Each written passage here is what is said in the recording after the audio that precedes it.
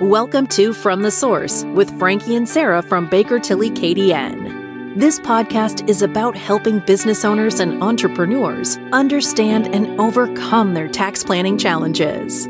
Join us for this journey as Frankie Loretto and Sarah Netley draw from years of expertise and guest experts to help make complex tax planning concepts make sense. Hello and welcome to From the Source with your hosts, Frankie and Sarah, where you get the right information right from the source. I'm Wendy McConnell. Hi, ladies. How are we doing today? Hey, Doing Wendy. Well, how are you? Oh, yeah. I'm good. So I hear there's some exciting tidbit of news to share with us. Yeah. It's exciting to us. It may kind of resonate with other tax professionals, maybe not so much with our listeners, but we thought it was a cool little story to share about launching this podcast. So we launched it, we had our episode, 3 episodes that launched. And if people have noticed, if our listeners have taken notice of our picture, Frankie and I are actually holding a copy of the Practitioner's Income Tax Act, so the green book. And I would say a lot of tax professionals use that particular version. And that particular version is edited by a person named David Sherman. And so after we launched our podcast, we got a lovely email from David Sherman. So somehow our little podcast out of Curtis, Ontario, made its way to David Sherman's desk, and we got a nice little email from him. So it was a nice reminder of, the content's getting out there and it's getting shared. And we felt pretty special. Kind of nerdy though, right, Frankie? Yeah, I think it was kind of a scary reminder when we were starting off, like, oh my gosh, people are going to listen to this. People are listening to this. This isn't just you and I talking. Exactly. Really, really cool. It was funny because when we had first talked about, what's the cover art going to be? Like, I don't want it to be this. I don't want it to be that. And I think I had the first idea of like, oh, let's take a picture with just our eyes kind of peeking over the act. And I didn't have the intention of the full act being in the photo. And I think we do have one of those photos. But anyway, yeah, I think after we had done it, I thought in my head like, oh, like, should we have gotten permission to use this book? Like, if we keep doing this podcast, it says like 2022 or whatever. I don't know. I started to spin. So it was funny that you got that email, which was really, really cool. Yeah, it was really cool. A very maybe nerdy tax moment for us, but super cool. Is he like the Bradley Cooper of the tax world? His name is well known. Let's just put it like that. His name is known in the tax community. And I mean, it is on every single Practitioner's Income Tax, every version that gets released, his name is there. So pretty cool. We were excited. That's great. Good work, ladies. Yes. Thank you. All right. Let's dive into today's topic. What are we going to talk about today? So today we're going to pick up from where we left off on our last episode. And so the last episode was, death and taxes and really what happens when you die. And, if you remember from our last episode, we were talking about clients kind of in, kind of 2 spectrums, right? Clients who are very particular about getting their estate plan in order. And then the clients who are of that mindset of, well, I'm dead. Not my problem. So, I'm not going to pay too much attention to it. So hopefully, today's conversation, we're going to continue on that theme of, well, why should you care? And how can you, ensure you're getting the right result? Beneficiaries are getting what they, you're expecting them to get by doing a little bit of thinking beforehand. We really had, our tax hat on when we were thinking about those two different characteristics or 2 different types of clients. So today we're going to kind of add on top of that. Well, we've covered really what are the tax implications.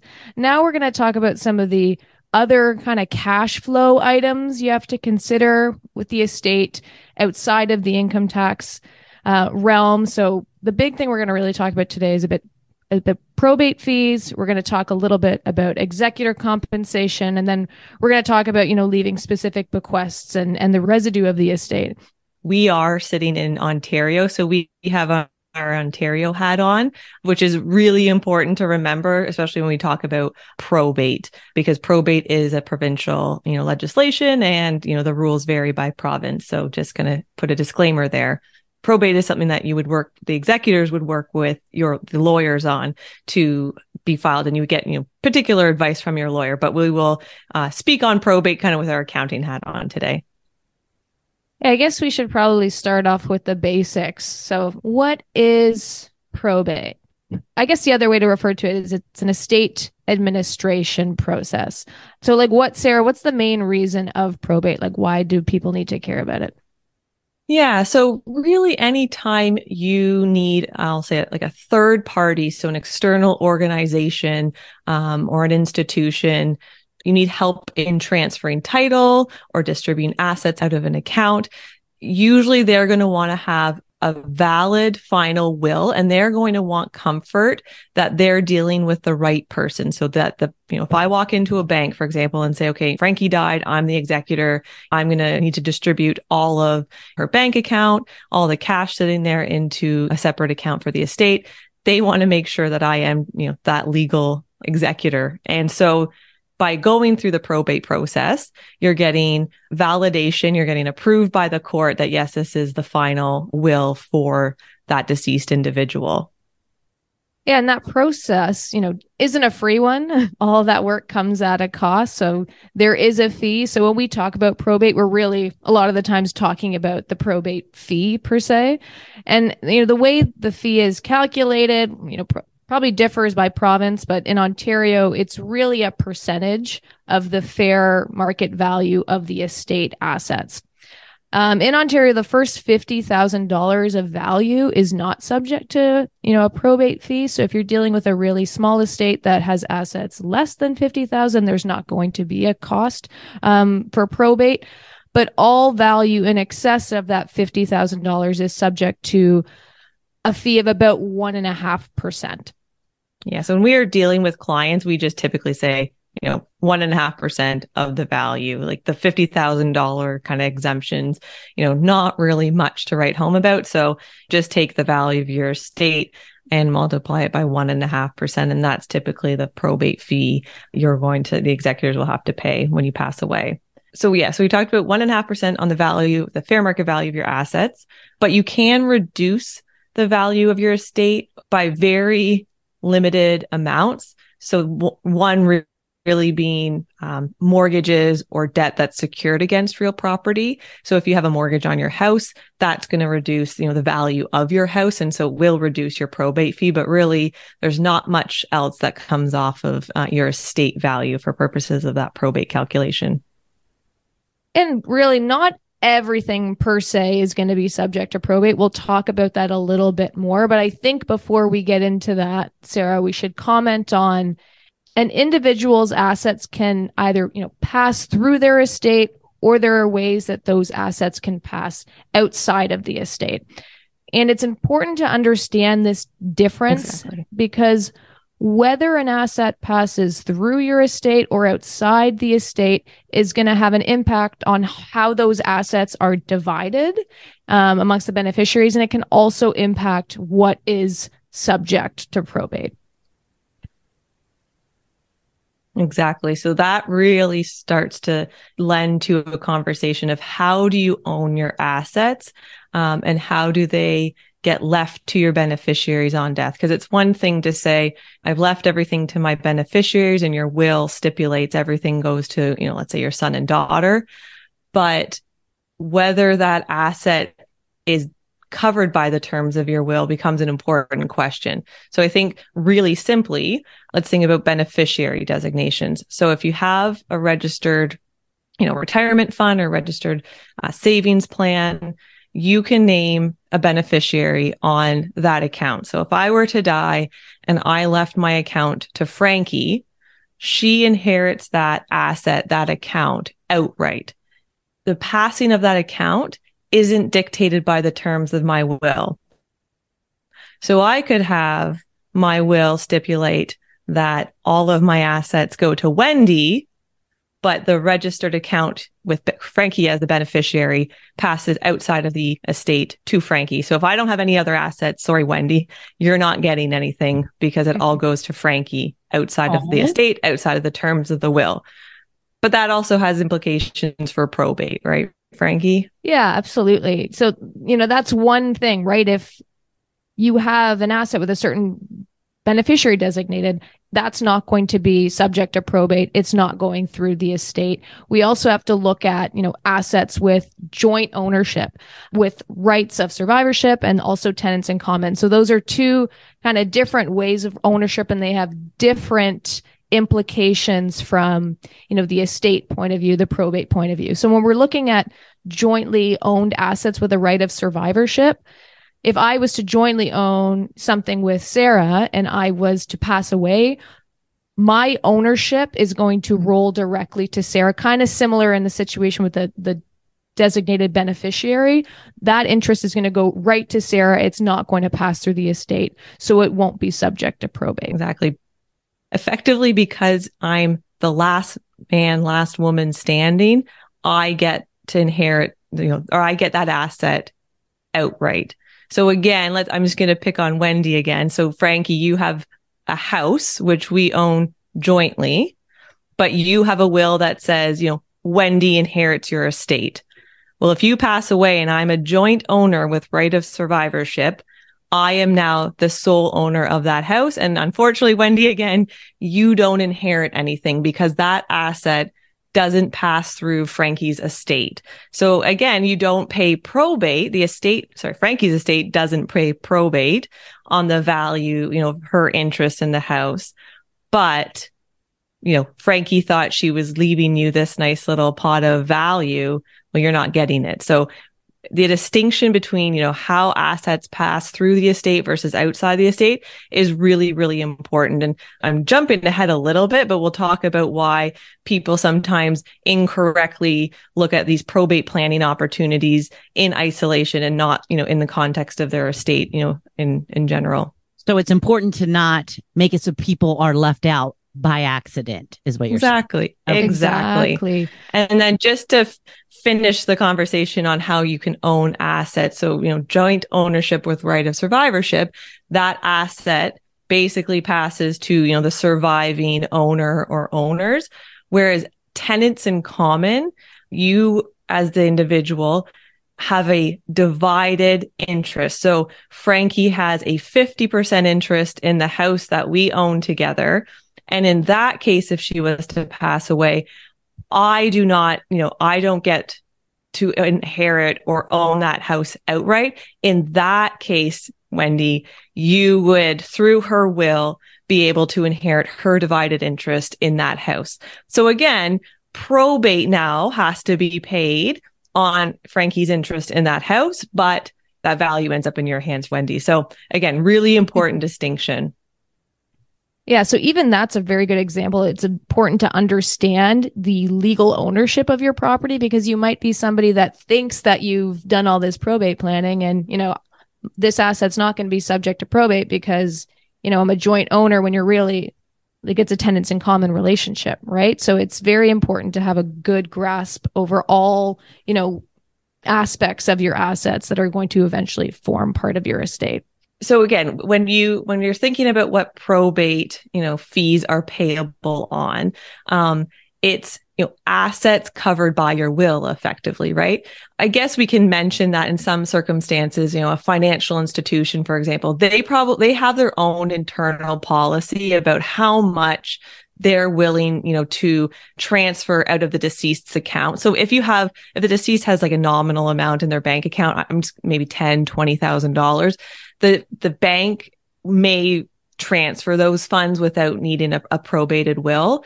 But generally, if you have assets and any time even one of those assets covered by your will requires probate. So let's go through an example where we have a person who's passed away and they have, $20,000 or $100,000 in a bank account, and the financial institution is not going to transfer funds out of that deceased's bank account without a valid will or a probated will. And the deceased also was a business owner and had private company shares that are worth $1 million. So in this example, there's no outside party that the executors need permission from to transfer ownership of those shares, right? The will might say, my son is to inherit, my shares in my private corporation.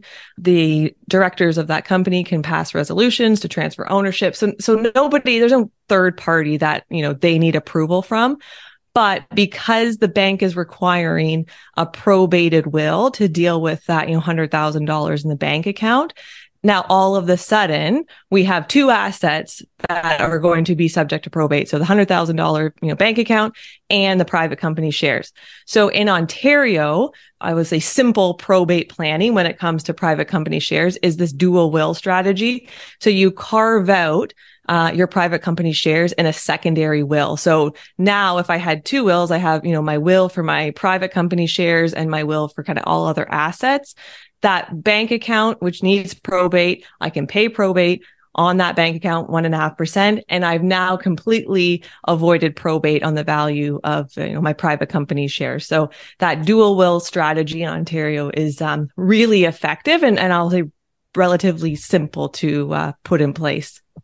So you can't really pick and choose, what assets within a will that needs to be probated that are actually going to be subject to the probate fee. So is that like how I'm understanding that correctly, Sarah? Like exactly. Just because, well, technically I wouldn't need to go to a third party to deal with the transfer of the shares or say the transfer of real estate. But because there is a bank account in here that requires a probated will, all of those assets in that one will are now subject to, a probate fee. Whereas with this dual will strategy, anything I don't need probate for, I can put in the second will and it's all now protected from the probate fee. Exactly. That's my regurgitation. And so I have to do absolutely. I understand. No, that's a great summary. And I think the kind of takeaway or the message, for our listeners to keep in mind when they're thinking about their estate plan, and especially when they're thinking about probate, is don't focus so much on how can I save probate? Because, I think some of the examples we've shown, you could end up with unintended consequences, right? So let's not just save 1.5% for the sake of saving 1.5%. Let's think about how does making a beneficiary designation impact, your overall estate plan? How does adding someone on title to a house impact your overall estate plan?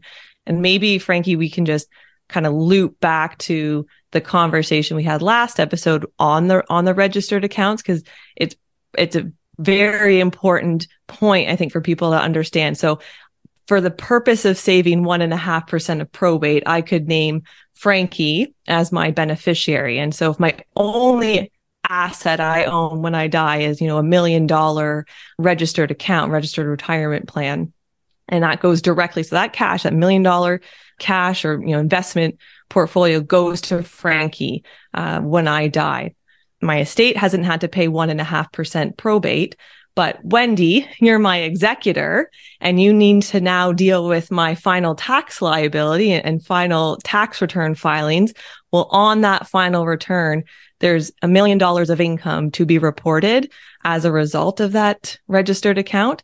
And my estate now has, let's say, over $500,000 tax liability to pay. And so, Wendy, you as my executor are probably not super keen on having to deal with an estate that has a $500,000 tax liability and no assets in it to pay that tax. So again, someone say, well, I saved 1.5%, but look at all of the headache and all the complication you've added to your final estate administration just for that 1.5% savings.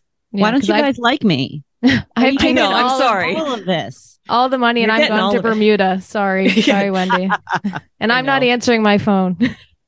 Maybe you should have been nicer to Frankie while I was alive. Yeah, I think we typically will loop, the pitfalls that can come with probate planning. And this is not to say you shouldn't do probate planning. It's just making sure you're considering all the potential implications. But the pitfalls can kind of fall into one of three categories, as I like to categorize them. One is you can run into a liquidity issue, which Wendy will have if she has a $500,000 tax liability to deal with, and I'm off in Bermuda with all the money somewhere else and she can't get a hold of me. And two is There could be potential tax implications that, we can talk a little bit more about. It's a really clear example about principal residences that we all love to talk about. And then the last is, failing to meet your non-tax or non-probate fee objectives. So if you want to leave a certain amount of money to your family, or if you have, philanthropic objectives and you don't have the money to do that because of the probate fee planning you've done. Hey there. Thanks so much for listening to From the Source with Frankie and Sarah. We hope you're enjoying it so far. If you have any questions or would like to talk more about this topic, you can find us at curtis.bakertilly.ca, and all of our social media platforms are listed in the show notes.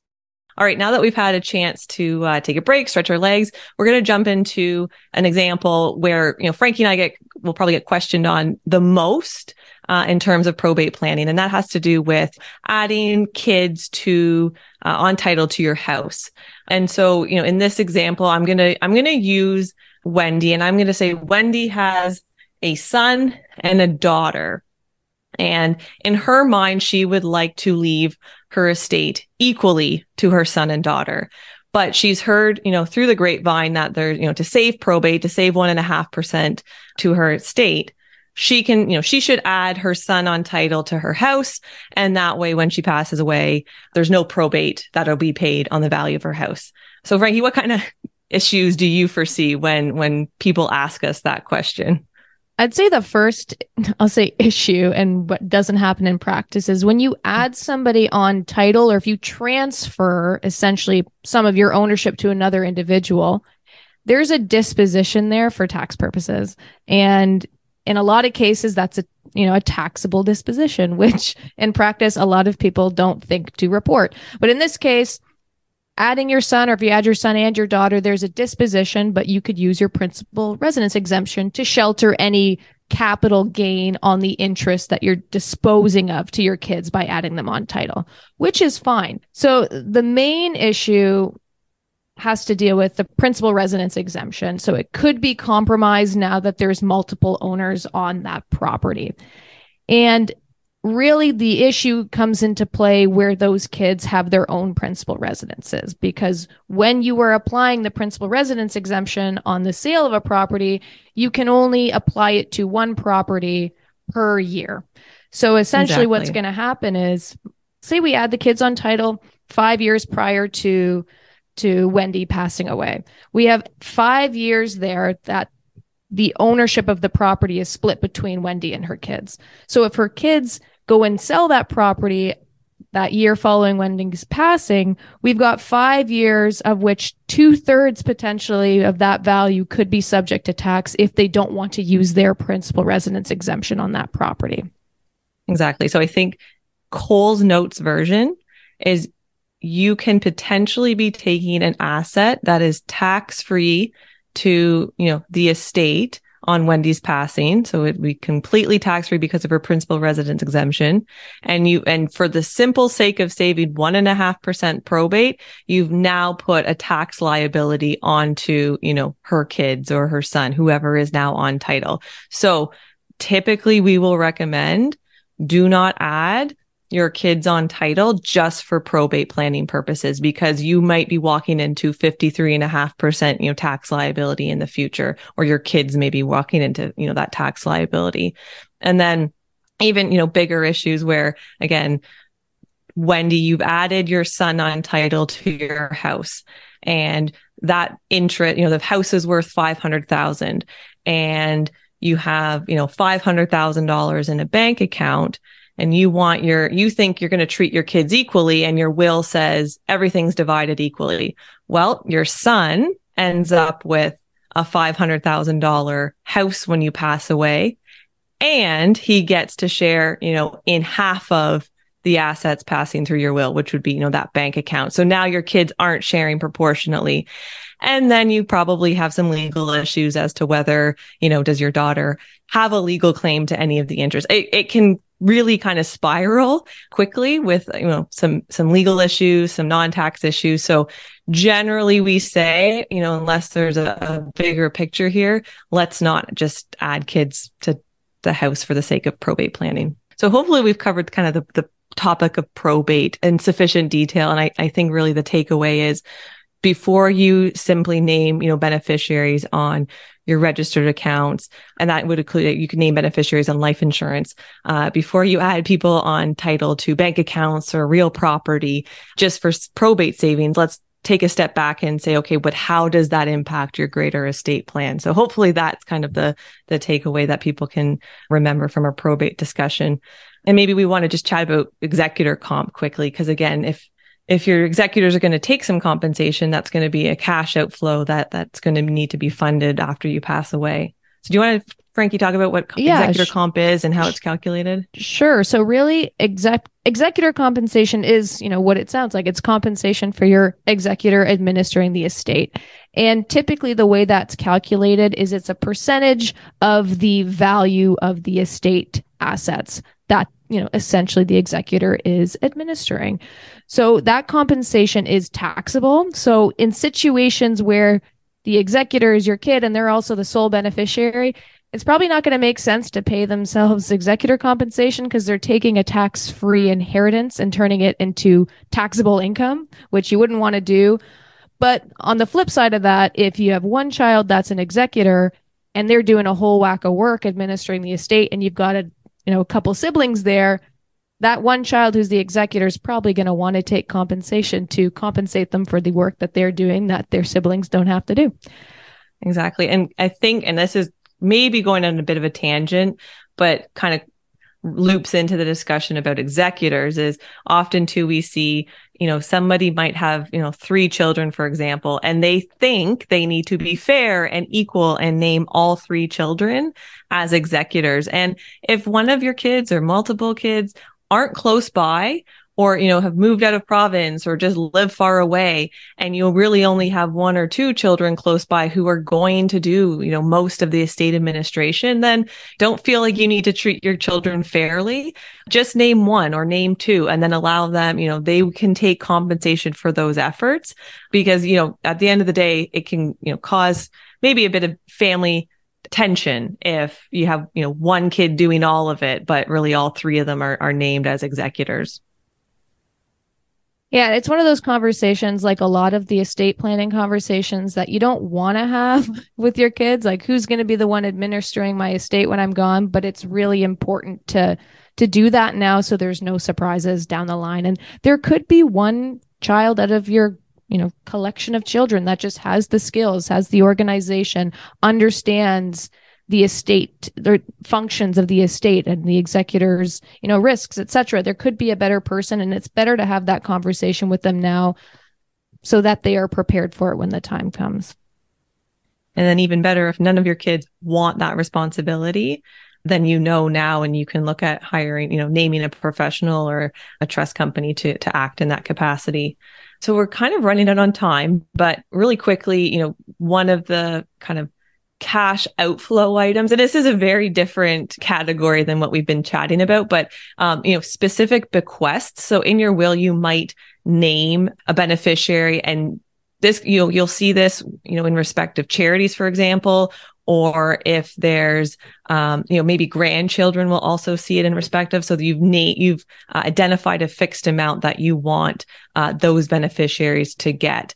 And like the reason we're kind of bringing that up is because these are things that get paid out before your residual beneficiary. So residual beneficiaries are just the people that will benefit from your estate after kind of all the other items are paid out. So what's left over? And again, if you just think back to, why should I care? Well, you might say, well, I'm leaving my estate, the residual of my estate equally, to my kids. Well, what if that comes, to a point where there's nothing left over? So you thought they were getting, $500,000 each, but at the end of the day, they actually got, nothing or nominal. Like, it's just something to think about and be aware of. Yeah, because we've got income tax to pay, we have probate to pay, we've got executor comp, we've got professional fees. And if, I want to leave $100,000 to this charity, I know that's going to be way less than what I'm going to leave to my kids. I'll let my kids have the residual. But if we're down to, after paying all of those fees, $150,000, the charity gets 100, and then we're splitting 50 between the kids. So that's where it goes back to, what's your objective? Let's make sure we look at the plan in whole so we can meet that objective. Exactly. So at the end of the day, okay, we've convinced somebody. We've convinced somebody to say, okay, I should care. So what should they do to start? We would suggest just sit down and think, what do you want to see happen when you pass away? And once you have that picture, then you can kind of layer on some of these other things we've talked about. So then you decide, okay, does it make sense to do probate planning? Should I be naming, anybody as a beneficiary, or does my estate really need, the liquidity from an RSP or from life insurance to fund, my final amounts? Is there tax planning strategies we can implement now? And how does that impact kind of what I want to happen when I die? So really at the end of the day, start with those objectives, work with kind of a team that you trust, accountants, lawyers, financial advisors, to make sure that after kind of layering all these considerations on, you're still at the position that you want your estate to be in. I think the old adage is, don't let the tail wag the dog. Well, in this case, don't let the tax tail or probate tail wag the dog, right? Don't do things in isolation. Okay, ladies. Well, it was not a good day for me. I lost a house, I died, and then my daughter lost half a house. So hopefully I'm going to regroup and we'll be back stronger than ever for the next episode. Exactly. Sounds good. Perfect. So how do we get in touch with you, ladies? We have more questions. Yeah, we can give us a call at the office at 905-579-5659, or you can reach us online at curtis.bakertilly.ca. Well, thank you for joining us today. Please like, follow, and share From the Source with your friends. Until next time, I'm Wendy McConnell.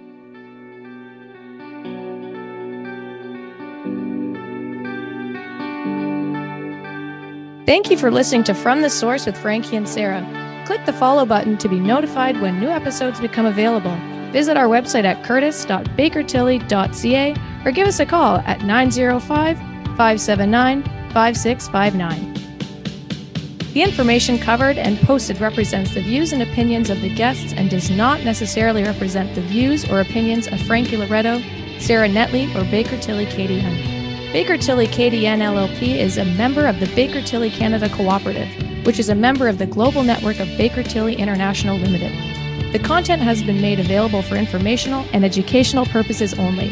The content is not intended to be a substitute for professional accounting advice. Always seek the advice of your chartered professional accountant or other qualified financial service provider with any questions you may have regarding your tax planning.